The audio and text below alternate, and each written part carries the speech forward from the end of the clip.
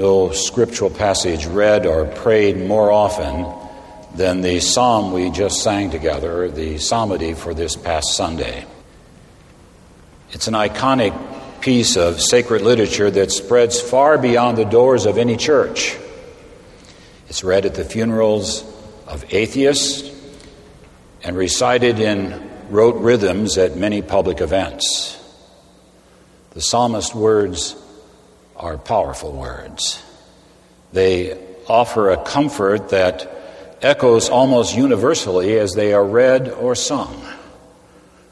Who can resist a God who leads us to still waters, who restores our souls, and goes with us through the darkest valley? Who of us does not need the psalmist's shepherd? So take a walk with me now for a few moments through this psalm. Psalm 23, by the way, is one of those psalms that does indeed allow us to walk as we read it. Also to lie down, to die, to eat. It even shoves you a bit. And like all of God's word, both challenges and brings comfort and joy. So walk with me now through this psalm. And as we walk, allow your minds to grasp all of the possibilities of God's love. The Lord is my shepherd, I shall not want, the psalmist sings. But who needs a shepherd? The idea of being sheep is not something we 21st century people can identify with, especially those of us who are supposed to be shepherds ourselves. But listen to the next word of the psalmist, the words, I shall not want. To have no needs? Now that's something that turns us on. And the walk gets even better. The shepherd makes us lie down in green pastures. A time for rest. He leads us beside still waters. The scenery is breathtaking. He restores our souls. I don't know about you, but life's problems have a way of dragging us down and depressing and almost overcoming us at times. Yes, our hearts can get heavy. Our souls daily need to be pepped up. And the shepherd promises to do this. His love is what makes it possible for us to get up each morning and face each day with renewed joy. That's also what enables us to follow when he guides us into the paths of righteousness. I wonder if we're going to start climbing hills now. Maybe we can skip those paths of righteousness. For sure, the next part I want to avoid, you know, that walk through the valley of the shadow of death. Yes, I'm not for dying. Are you?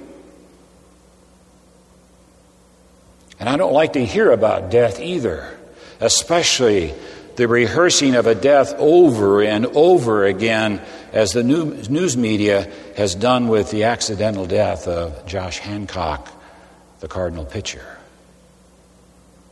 But quoting Tony LaRusso, death is a part of life.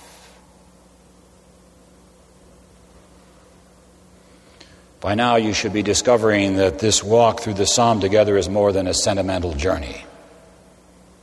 The psalmist is writing not only about a God who comforts and strengthens us in times of trouble and challenge, he's writing about a God who is in the business of guaranteeing and fostering life. And it's in that spirit that the psalmist continues to sing, our shepherd's rod and staff, they comfort us. He sets a banquet table before us in the presence of our enemies. He anoints our heads with oil, our cups overflow. So look at where we are now.